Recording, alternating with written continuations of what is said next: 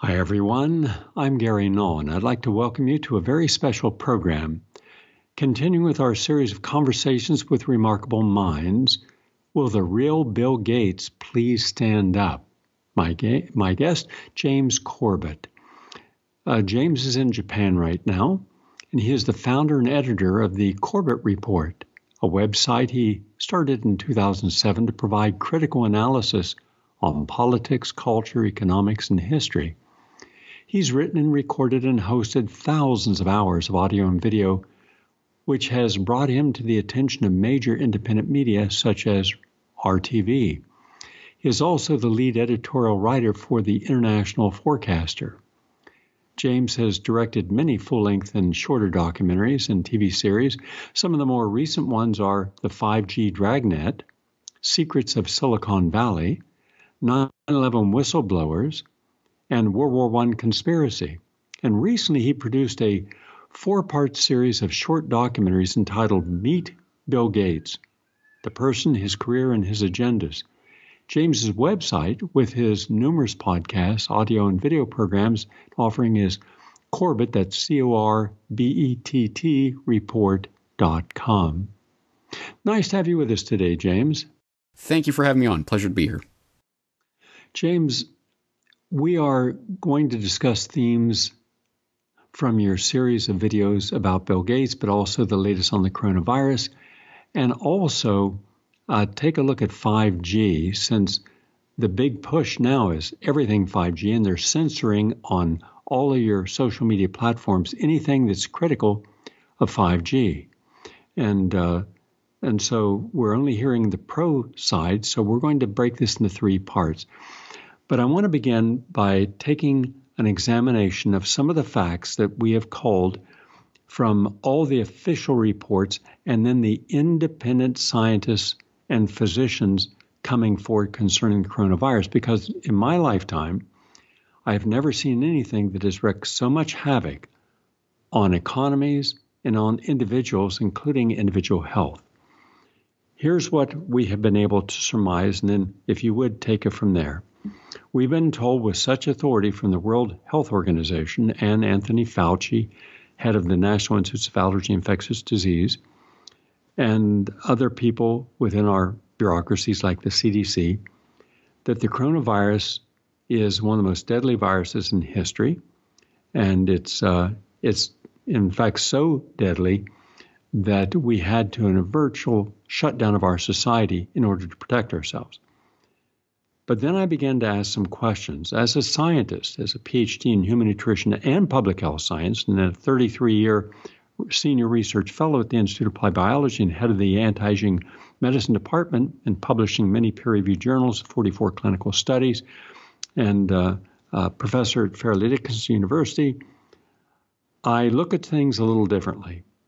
In fact, one of the rules I was taught when I published one of my very first scientific breakthroughs, that all plants have all 8 essential amino acids, therefore there's no reason to eat any animal protein. The director of the institute at the time says, okay, you think you've proven this? I said, sir, I believe I have. He said, now disprove yourself. I didn't quite understand the concept. And the concept was, before you go ahead with some certainty, do everything humanly possible, yourself and then with others, to see, did you make an error? Is there a flaw? Now, why that's important is 67% of all clinical studies cannot be reproduced. That's their statistics, orthodox science. So when I started looking at all these deaths happening, not only in China, but also in Italy, I then asked a basic question, a reasonable question. What actual analysis are they doing? What serological examinations? How are they determining these people actually died from the coronavirus and not with the coronavirus? And when I finally got data, I found out this was the most polluted area of Europe, that this is an area notorious for retirement and for nursing homes. And these people had already lived their maximum lifespan. Many of them were already in some form of assisted living or nursing home environment. And these are people who had at least 2 and 3 comorbidities, end-stage emphysema, congestive heart failure, cancers, etc. So then when a doctor there started to do an honest examination, he found out that death certificates were being signed without a full examination to determine did they actually even have the coronavirus and not just some symptoms. And so we didn't have actual good data. Then they were just using the PCR test. And I happen to know from the founder of the PCR, Kary Mullis, who was a friend of mine. He won the Nobel Prize in 1986 for discovering the PCR. He said, what it shouldn't be used for. And this is one of the things that you shouldn't use it. Just take the test, and if you have the coronavirus, it's going to show it, and therefore we know. It was not, there's no universal antibody test. There's determined if you have or haven't. Then I started finding out from scientific reports around the world that many of the people getting the test had false positives and false negatives, sometimes as high as 60 to 70% false negatives, meaning a person goes home thinking, I'm okay, I don't have the virus, and indeed they did. Then we were told you must sequester at home. Well, that didn't make any sense because historically the only time people sequestered were those who were sick, not the healthy. And then we found out that the mortality rates were not being honestly calculated in the United States in particular. Anybody dying of anything, it would end up being COVID. And then there was an undercover investigation, found out that every nursing home, every funeral home they were calling, the people weren't even getting any autopsy reports, or they were just saying COVID, COVID, COVID for everything. Well, immediately then national policy, worldwide policy on what to do was being directed by misapplication of a mathematical model, meaning we were starting off with a flawed model on testing, on antibodies, and we were told then the antibodies were protective, but there were people getting COVID 2 or 3 times after their original diagnosis. So in not all persons could you say that if you got it, you were protected for life. So then we started seeing that 35 to 50% of the people dying were dying in nursing homes. They were there to die in any case. Why weren't we giving the credit to the disease that they were there dying from instead of COVID? So all this really confused a lot of people, and yet they got away with it. Now they're rushing into a vaccine. Now, mind you, we found, Richard Gell and I found over 160 studies in the peer-reviewed literature showing that if you took vitamin D at high doses, vitamin C intravenous, and vitamin zinc and selenium, you could substantially protect yourself against a viral infection, not just COVID, but others as well. So then it came down to this. Why weren't any of the medical members of our establishment advocating prevention, except for wearing masks and staying inside and washing your hands and wearing gloves? They weren't talking about what your actual body could do to help you. But it was all about the drugs. It was all about the vaccines. So at this moment, I believe we have been substantially misled. I believe that, yes, it is a real virus, and yes, it can be and it has been deadly. But no, when we look at the actual statistics, it's 0.23, which means that 99.7% of people who are not going to die from this thing, and yet we've acted like this is the bubonic plague. I'm sorry for the extended introduction, but this is a big deal. Could you please take your time now and unravel this story for us?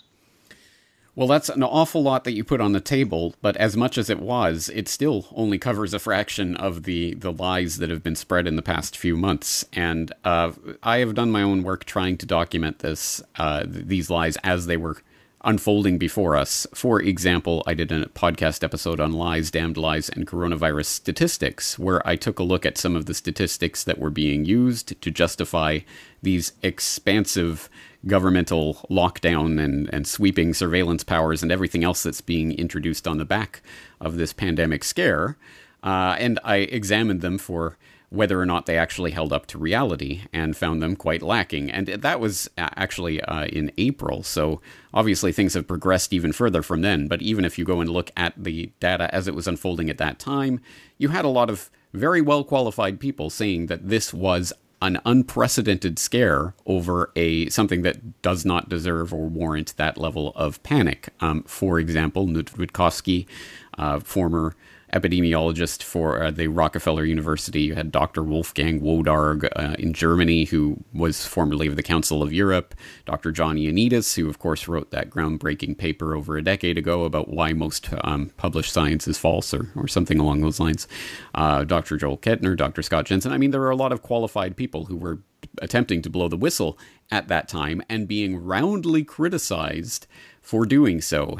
And fast forward a couple of months, and lo and behold, they have been vindicated. What we are finding, and what in fact the CDC itself is now quietly admitting in one of its most recent published papers on COVIDview, for key updates for week 17 ending April 25th, 2020, you can go and read where they put out in black and white the fact that this is essentially comparable, at least, to a high-severity influenza season, which, if you said that a couple of months ago in the height of this pandemic scare, you would have been denounced as, oh, you're saying it's just the flu. No, this is unprecedented in human history, etc., etc. Well, now the CDC themselves are saying, essentially, it's just the flu, bro.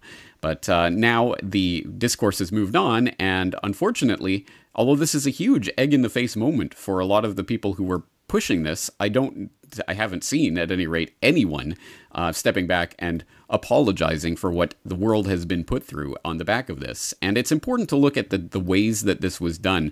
For example, there was an extremely influential study. I guess you could call it a study. It was really just a model that was put out by Imperial College and their COVID-19 team, called Impact of Non-Pharmaceutical Interventions to Reduce COVID-19 Mortality and Healthcare Demand, by a number of authors, but most notably Neil Ferguson. And that name might ring a bell for people, because Neil Ferguson is the same epidemiologist, whatever he calls himself, really just a model maker, who has incorrectly modeled just about every major pandemic and scare in the UK and worldwide over the past couple of decades, and you can go and take a look at his track record of predicting millions of deaths and widespread panic over any number of things that have popped up in the past couple of decades, from foot and mouth to swine flu to bird flu, etc. And he's been wrong about every single one of those predictions. But here comes this COVID-19 model that was released back in March that was predicting as many as 2.2 million dead Americans and 500,000 dead Brits. Obviously, that did not come to pass. And as this started to play out, and Ferguson was questioned about this in front of the UK Parliament, he was backtracking. Well, no, now that we've locked down, we're only expecting 20,000 deaths. So we were only off by an order of magnitude plus.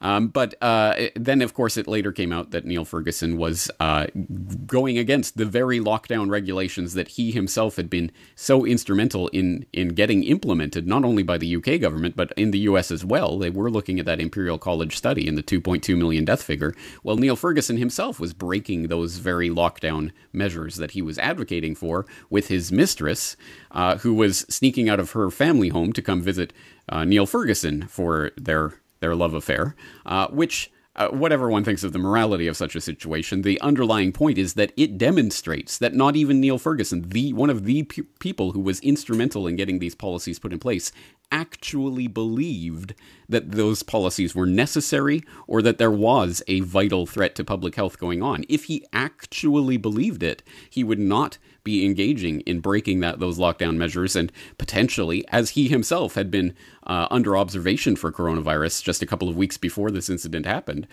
you might suspect that he would not want to spread this disease if he truly believed it was what he said it was and would have the effects that it did. And of course, this is just one example of the so-called lockdown hypocrisy that's been documented in any number of politicians and medical experts and epidemiologists and whatever who have been preaching this choir of let's lock down the healthy in order to protect the sliver of a fraction of a percentage point of the population who may be affected by this.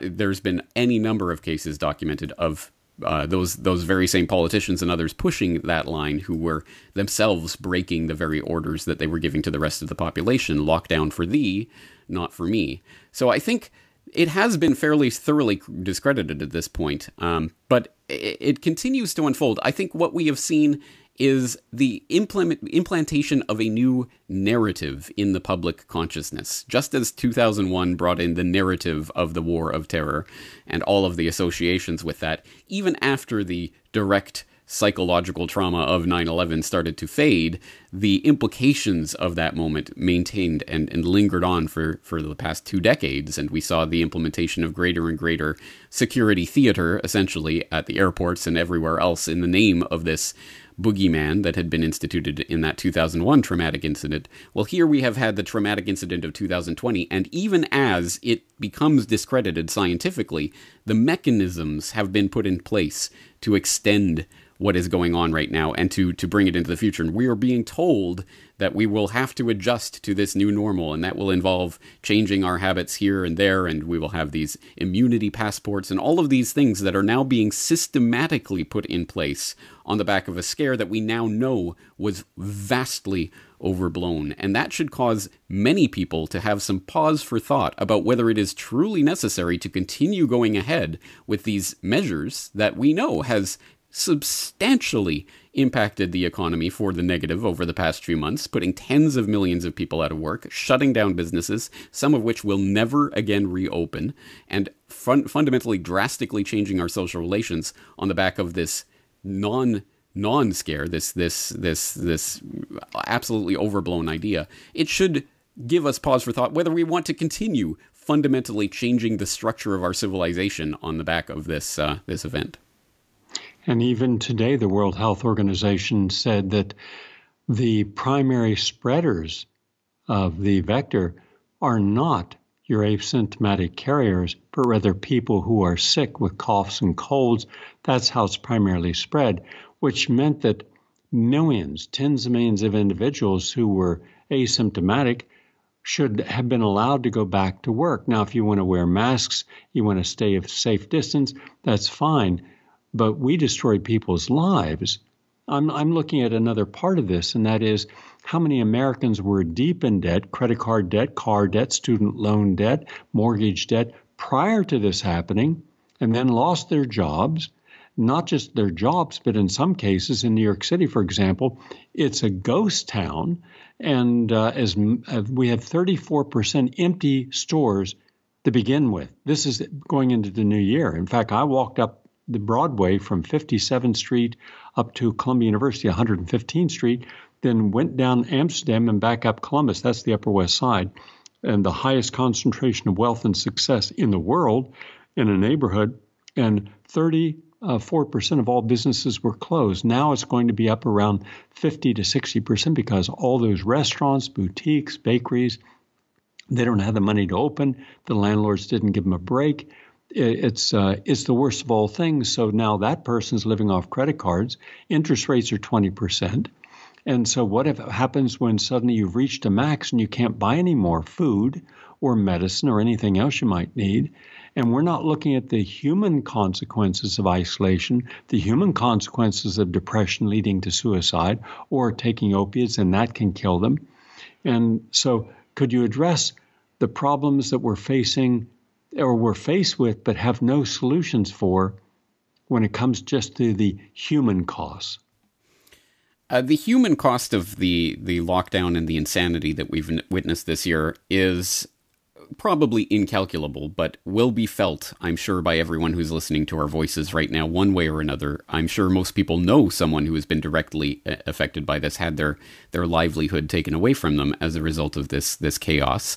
So I think that is already apparent, but it will become more so as the economic ramifications of what has been done, essentially shutting down a large section of the productive economy for months at a time, those effects will be felt very sharply and in short order and for a very long time. There's no way of escaping that at this point. And I think also, as you say, the human cost, the health cost of this lockdown is something that will not ever be able to directly calculate, but which should be apparent to all. The fact that all elective, quote-unquote, medical interventions of any sort have been postponed during this lockdown has resulted in some number of people who otherwise would have received life-saving medical attention to die. those people have been condemned to death because the medical system was essentially shut down to deal with this quote-unquote crisis. And again, we'll never be able to directly calculate a number based on that, but it is undoubtedly true. And this is why even the UK government, when it was coming out with its official statistics about the number of excess deaths that were occurring over the past couple of months, even mainstream media that was covering that story had to admit that some percentage, some non-insignificant percentage, as many as half of the excess deaths that they were reporting had nothing to do with COVID-19. But these are excess deaths. Where were they coming from? As even the mainstream reporting was noting and quoting doctors and epidemiologists and others talking about this situation, they noted that that a significant number of those excess deaths were happening because of the lockdown itself. This isn't some sort of situation where we can flip a switch, shut everybody in their homes, and everyone will be safe and protected while they're sitting there in their homes. No, there will be people who will be essentially harmed by that action. And not only that, but then even more abstractly, more difficult to point a finger at, but people's immune systems are actually impaired by locking themselves up in their home for months at a time. Our immune systems are designed to interact with the people around us and to develop that kind of community interaction, which means that we share certain gut flora and other things that will go around the community and will provide some level of immunity to things that are passing around the community. But when you lock people up in their homes away from all human contact for months at a time and then send them back out to mingle with each other, their immune systems have been harmed by that. Even the physical act of staying indoors and depriving yourself of vitamin D does obviously harm your immune system. And none of the ideas or guidance about medical interventions that we've seen over the past few months has focused at all on basic things like nutrition or being outside, getting exercise. It has all been about either PPE and masks and that sort of thing, or eventually, of course, we're all going to need therapeutics and or vaccines based on this, because, of course, there is money to be made from that. There is not money to be made from proper nutrition and exercise and other things that people can do to take their immune systems into their own hands. So the human impact of this, as I say, it's ultimately incalculable. There are so many variables that we'll never be able to fix a firm number to it, but it is undoubtedly true that we are heading into some very dark economic times that will have a profound and serious effect on the population, has already started to have in the increase in suicide rates that have come as the result of the economic hardships that people are going through right now, and has had a demonstrable effect on the medical conditions of people who otherwise would have received life-saving treatment. So it has been a failure. If anything at all good can come from this horrific situation that has played out, it is that people will not be so quick to listen, to simply blindly, obediently obey the dictates, and not only obey the dictates of people who are telling them to lock themselves in their home, even though they are asymptomatic and potentially never had anything at all, but also, I think more importantly, not to internalize that and to start policing each other, because that was one of the creepy phenomena that we've seen over the past few months. Anyone who so much as decided to leave their home without express consent by the governing bodies was killing grandma. You're trying to kill people by going outside your home. And that sort of policing, that horizontal policing, people policing each other essentially, is one of the creepiest aspects of this. And hopefully those people who participated in that can at least be shamed into not participating in the herd mentality that goes around in these types of situations in the future, should this type of operation be played on the public again. I appreciate those insights. Thank you. Nikki Louise wrote in Tech Startups yesterday, Norwegian scientist Birger Sørensen is now reigniting the debate about the possible origin of the deadly coronavirus in a new peer-reviewed paper published together with Professor Agnes of St. George's Hospital at the University of London. Sorensen claimed the novel coronavirus is not natural in origin. According to the study, which was published in the Quarterly Review of Biophysics, the authors found that the coronavirus's spike protein contains sequences that appear to be artificially inserted. Quote, the inserted sequences should never have been published. had it been today, it would never have happened. It was a big mistake the Chinese made. The inserted sequences had a functionality that we describe. We explain why they are essential. But the Chinese pointed to them first, Sorensen said. Then it goes, here's what really surprised me. He says, these are the sequences Sorensen thinks point to the virus has no natural origin. And he says, the eye-opening claims also found that the virus had been doctored to bind to humans. Quote, we are aware that these findings could have political significance and raise troubling questions, end quote. The two researchers also pointed out the virus had hardly mutated since it began to infect humans, suggesting that it was already fully adapted to humans. According to Sorensen, this is quite unusual for viruses that cross species barriers. According to Sorensen, the virus has properties that differ greatly from SARS and which have never been detected in nature. And then it talks about weaponizing it, that this is what you would see in a weaponized microorganism. So that's extremely troubling, and not a word of this anywhere in the American media today. Your thoughts, please.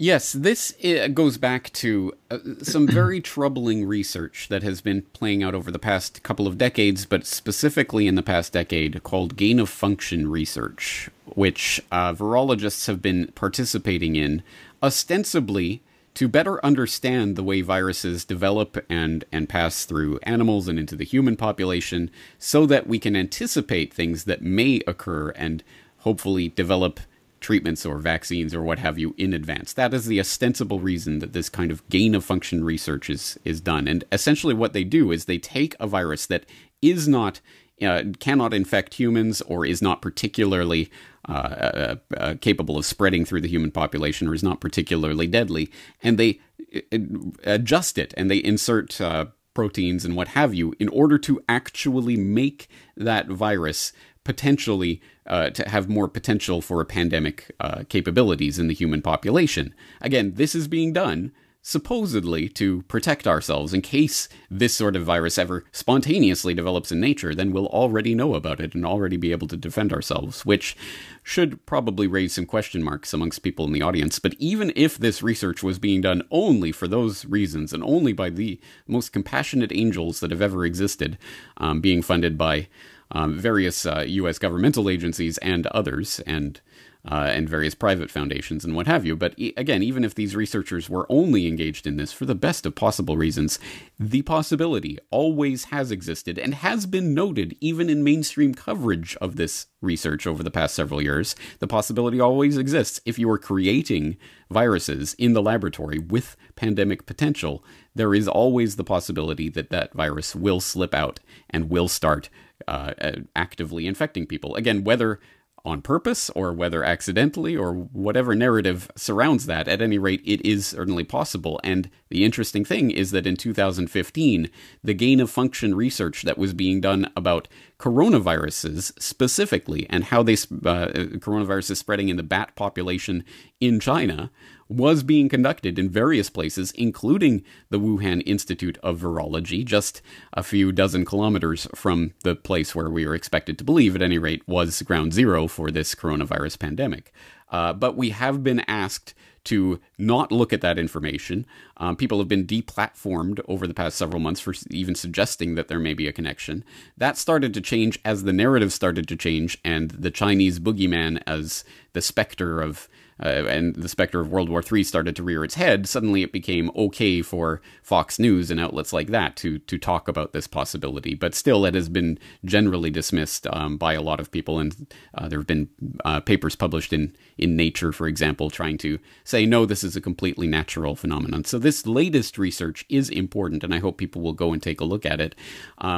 We're talking about a paper, BioVac 19, a candidate vaccine for COVID-19 developed from analysis of its general method of action for infectivity. And in that abstract of that, it makes an important point. It says mistaken assumptions about SARS-CoV-2's etiology risk creating ineffective or actively harmful vaccines, including the risk of antibody-dependent enhancement, ADE.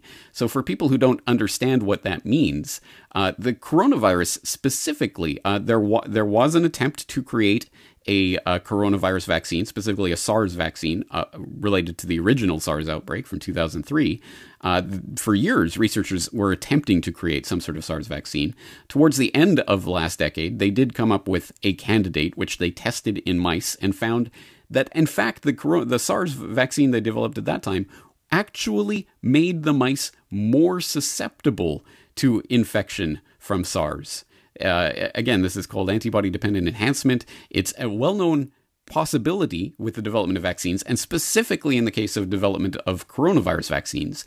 But now we are being told that because of the grave nature of this threat to humanity, the bubonic plague on steroids that actually is about as deadly as the seasonal flu, is the reason why we need to have Operation Warp Speed and to bypass the years of research and testing that would generally be necessary to even think about introducing such a vaccine to the human population. Now we're going to, in the words of Bill Gates and many others, have to vaccinate basically everyone on the planet. We're going to look at creating 7 billion doses, but if it's a 2-dose vaccine, I guess that's 14 billion doses, ka-ching, ka-ching for the vaccine manufacturers, to vaccinate everyone in the world with this experimental, and some of the leading candidates are literally experimental mRNA vaccines that have never been successfully developed or successfully used on the human population before, again, in the name of this urgent crisis, that, as the research is showing, could very well actually make people more susceptible to infection from this coronavirus.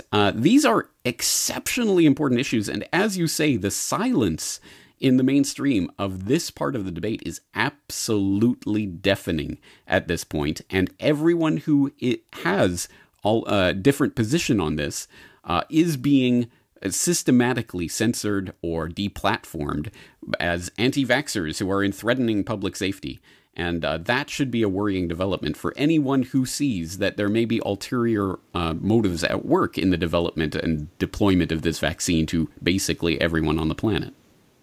We're led to believe, James, that anyone speaking out against any aspect of the coronavirus is without any scientific justification. They're just a conspiracy theorist. However, Daniela Pausati wrote an article in the current issue of Global Research entitled German Official Leaks Report Denouncing Corona as, quote, a global false alarm. I'll just quote the first paragraph. It says here that some of the report key passages are that the dangerousness of the COVID-19 was overestimated. Probably at no point did the danger posed by the new virus go beyond the normal level, as you just mentioned. And the people who die from corona are essentially those who would statistically die this year because they have reached the end of their lives and their weakened bodies can no longer cope with any random everyday stress, including approximately 150 viruses currently in circulation. Worldwide, within a quarter of a year, there have been no more than 250,000 deaths from COVID-19 compared to 1.5 million deaths, or 25,100 in Germany during the influenza wave of 2017 and 18. So they're stating that, hey, we've had about 1.5 million people die of the flu every year, and so therefore this is completely within the normal range. The danger is obviously no greater than that of many other viruses. Quote, there is no evidence that this was more than a false alarm. A reapproach could go along these lines. During the corona crisis, the state has proved itself as one of the biggest producers of fake news. So here is a member of the German intelligence community, the equivalent of our national security agency, and this is not an individual, it's a group of people who looked at all this very carefully, and someone leaked it, that the German federal government and the media were in damage control after the report that challenges the established corona narrative leaked from Germany's Minister of the Interior. So that is a big deal, and virtually none of that reported in the American media. Your thoughts on that, please? It's really startling, actually. I'm not sure. I've been doing this type of work for 13 years now, and I'm not sure I have ever seen a narrative collapse as spectacularly or as quickly as this coronavirus panic has collapsed. Again, it's still somewhat startling that as little as a week or two ago, people were literally being called murderers for stepping outside their home or daring to protest the lockdowns. And now we literally have the same epidemiologists and doctors and others who were calling people murderers for so much as stepping outside of their homes are literally on the record coming out and saying that now the people who are participating, for example, in the United States in the protests are participating in a movement that will address the racism and injustice in American society, which poses an even greater threat than the virus itself. So it's okay for people to be protesting in this context. I mean, this... Again, it shows that these people at their base were either lying to the public directly, or at any rate have come to realize that they were so incredibly wrong about this that they are now finding an excuse for backtracking on their original pronouncements. And I would really like to think that the public can see through this and see that the narrative has completely collapsed, so that we should not just blindly trust the next time this mechanism is rolled out to be used against the public. And this, for people keeping track at home, this is not the first time that this type of pandemic switch has been attempted to be flipped in the public consciousness, going back to SARS, to bird flu, to swine flu, to Zika, to Ebola. For the past couple of decades, they have tried many times to whip the public into hysteria over these threats that continually fail to pan out. And the counter-argument may be made, oh, it's the precautionary principle. We have to be careful, and we don't want to make people... we don't want to ignore a real threat just because other threats in the past have not panned out. But at any rate, as we have said, as we have documented here, there are many people who have died as a direct result of the lockdowns. It's not a question of you lock everyone down and everyone will be safe. No, you lock people down and some people will die because of the lockdown. So what kind of trade-off is being made here, and who gets to make that decision? Some of the most startling things that I saw coming out of the United States during this panic were governors who were literally saying, I don't know the constitutionality of this. I'm not a constitutional lawyer. We're just going to do it, and the courts can sort it out later. And that was the justification that governors were making, including the governor of New Jersey. I remember seeing that one specifically. Were making those arguments for how they suddenly got the power to literally close down all but quote-unquote essential businesses. Who gets to decide what is an essential business? Where is that in the U.S. Constitution, let alone the Constitution of many of the other countries that followed suit? So it has presented a case study that the public can learn from if they are at least aware of these issues. But as we've pointed out, this issue is not being covered in the mainstream because they do not generally like to point out the collapse of a narrative that was clearly meant to completely redirect the public consciousness and was remarkably effective for at least the first couple of months. I think people are breaking through that, but I think we have to spread this information to others so that they can see very clearly that the narrative has collapsed, and the people who were telling you this was an existential threat to humanity that we had to change the fundamental rules of civilization for were lying to your face. And also just today, there was a report from Mass Private about the police using contact tracing in big tech to identify protesters. Quote, recently 100 human rights groups warned that Apple Google a contact tracing app could be used as a cover to identify activists and minorities. An increase in state digital surveillance powers, such as obtaining access to mobile phone location data, threatens privacy, freedom of expression, and freedom of association in ways that could violate rights and degrade trust in public authorities, undermining the effectiveness of any public health response. Now, but I want to shift gears because I want to get it now into Bill Gates. But before I do that, I just want to preface it. One of my biggest concerns about the COVID fiasco is the input of Anthony Fauci I went against Anthony Fauci some years ago when I was writing extensively upon AIDS. And what we found is that one day a woman came into my office, a very tall, thin woman, and she had about a foot stack of documents. And she said, "Would you look at these?" And I said, "Who are you?" My name is Lynn Gannett, and I am one of the observers in the AZT clinical trials occurring at University of Rochester and Syracuse and the other universities. And she said, "It's a complete fraud. I've written all these letters. Here are copies to the FDA and the compliance officers of the FDA showing them that people are dying. They're being excluded. People are tasting the tablets, opening them up. And if they taste sweet, then they realize that's a placebo, milk sugar. So they're all using AZT and they have all these side effects." And she said, "They're going to fast track it." Well, they did fast track it. Now, here's how it ties into Corona. I was working with people for 10 years before it was called AIDS, when it was a gay men's irritable bowel condition, and a Dr. Stephen Kaiser, the leading gay physician in New York, or one of the top gay physicians, was working with me. He was sending me his patients, and I was working with them and helping them through diet, lifestyle change, and recolonization of the gut with healthy bacteria, et cetera, and vitamin C drips, getting their health back. Well, when all those people began to show up and were tested and were HIV positive, but otherwise completely healthy, that there was nothing wrong with them. And they started to take AZT. And the moment they started taking AZT, otherwise healthy persons who were HIV positive by a false antibody test that Gallo owned the patent on, they started to die.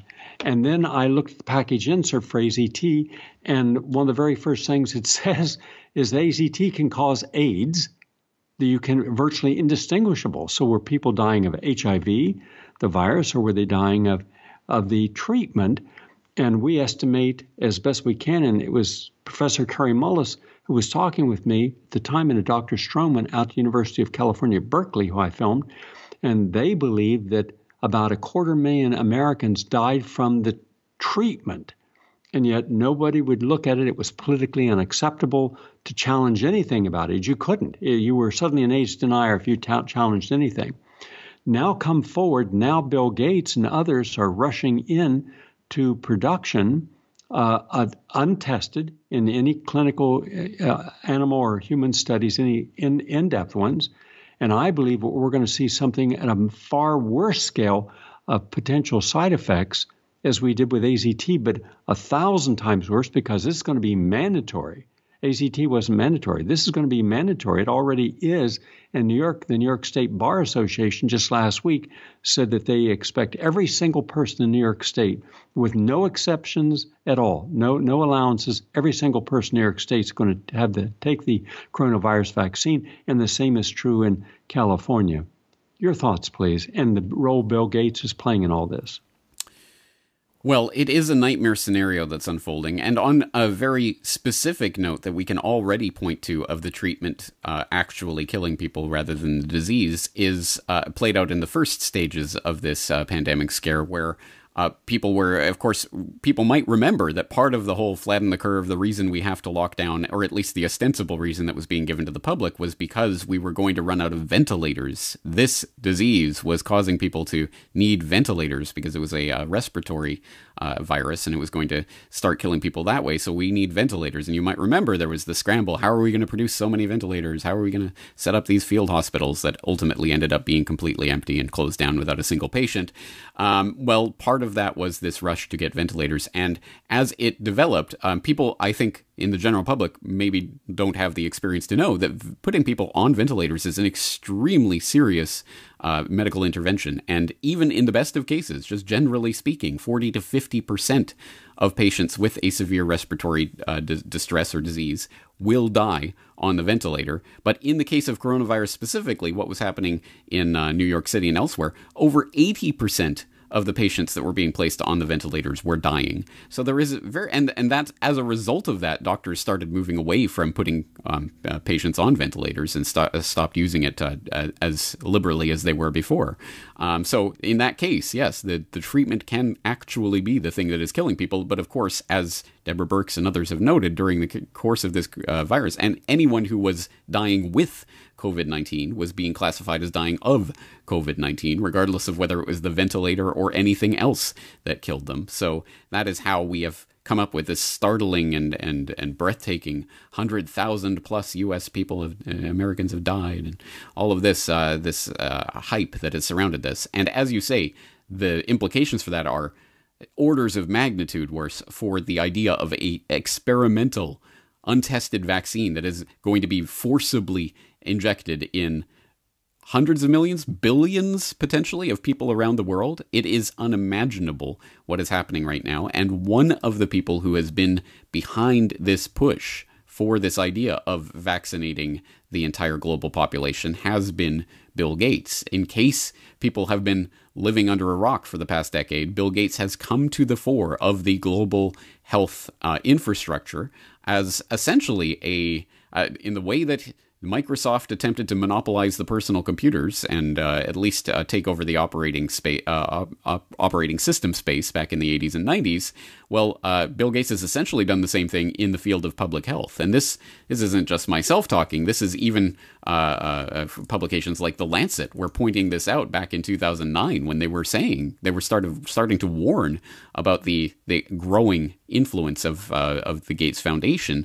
And that was before the Bill and Melinda Gates Foundation announced their decade of vaccines, where they were going to invest $10 billion in providing greater vaccine coverage, part of which was to be done through the auspices of an organization called Gavi, the Vaccine Alliance, which was co-founded by the Bill and Melinda Gates Foundation, and which partners the UN and the World Health Organization and foundations like the Bill and Melinda Gates Foundation with the vaccine manufacturers to, in their own words, and you can go read this on their own website, with the express and explicit purpose of creating healthy markets for vaccines. That is part of what the Gavi Vaccine Alliance is there to do. Of course, that's what vaccine manufacturers want. They want healthy markets for their products.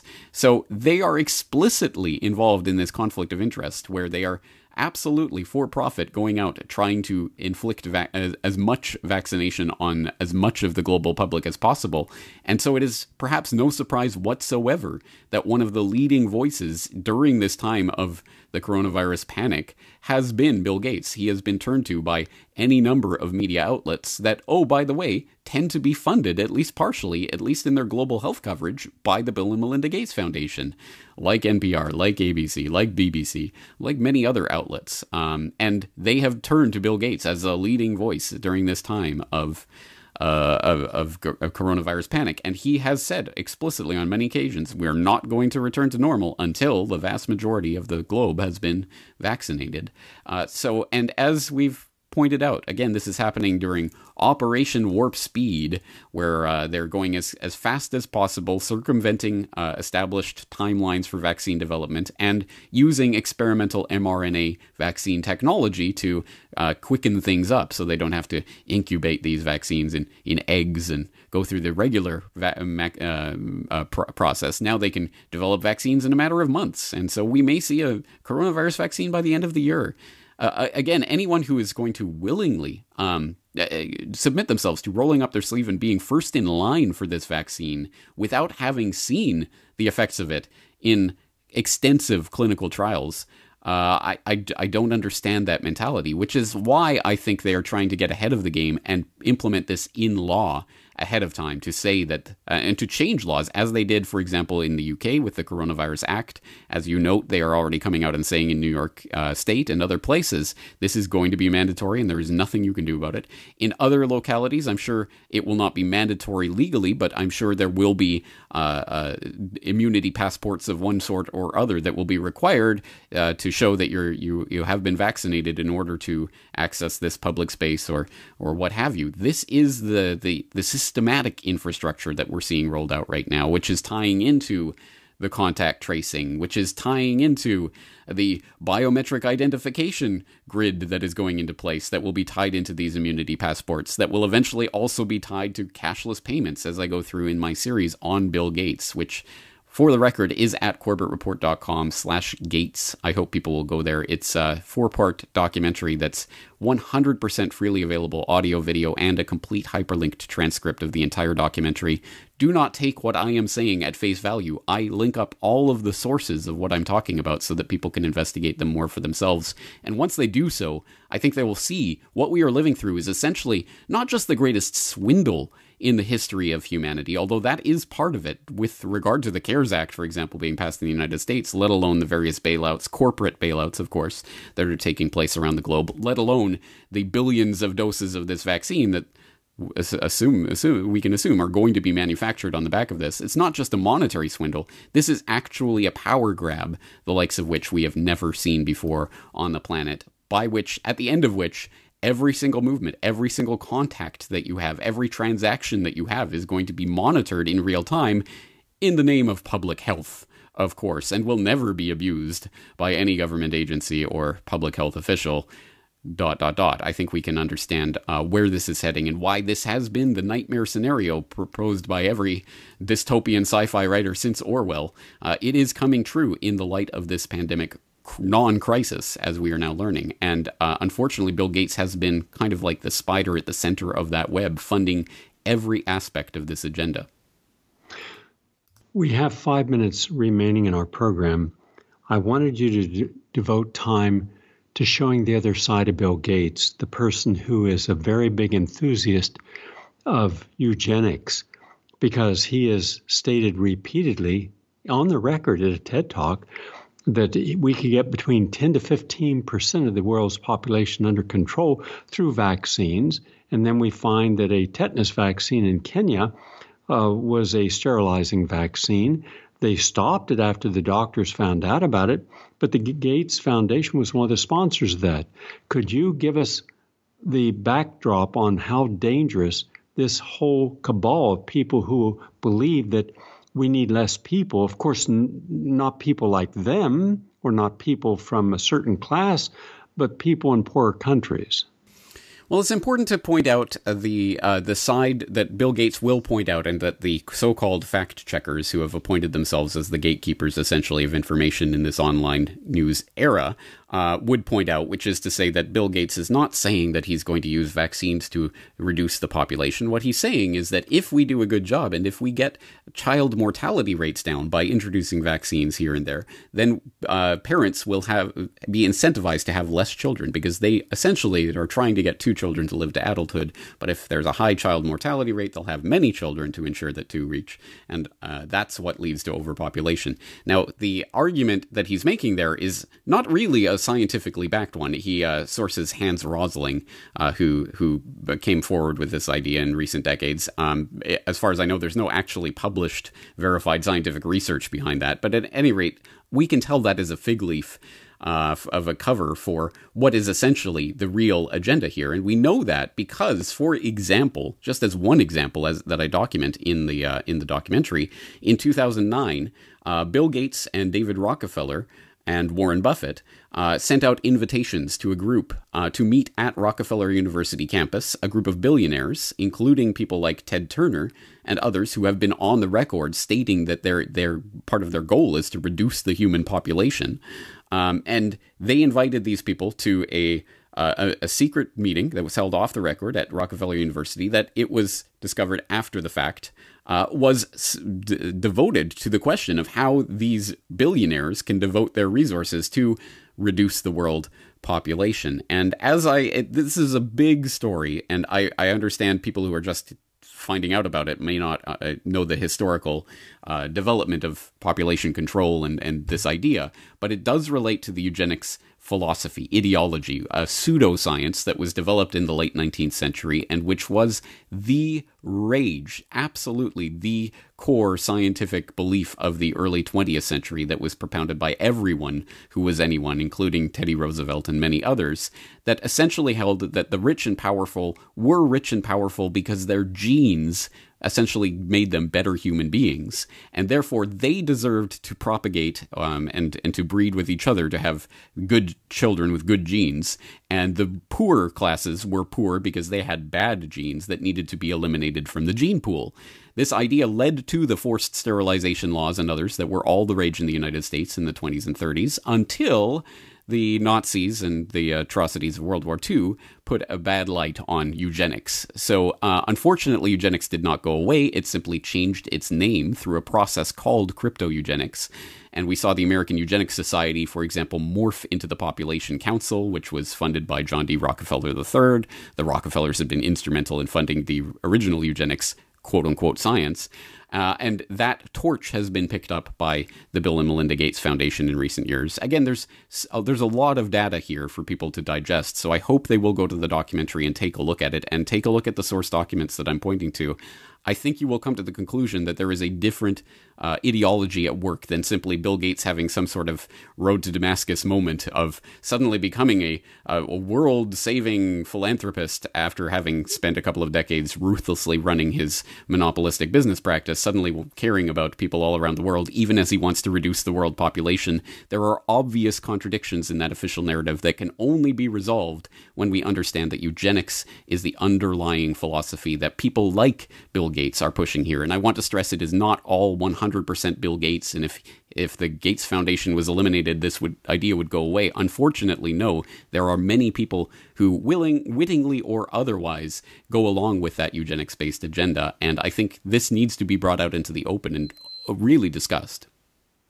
I agree, and we're out of time. Thank you very much, James Corbett, who's over in Japan. We're speaking to him by Skype, and he has the website. You can find all of his videos, audios, podcasts, everything at corbettreport.com. I'm Gary Null. Thank you all for listening.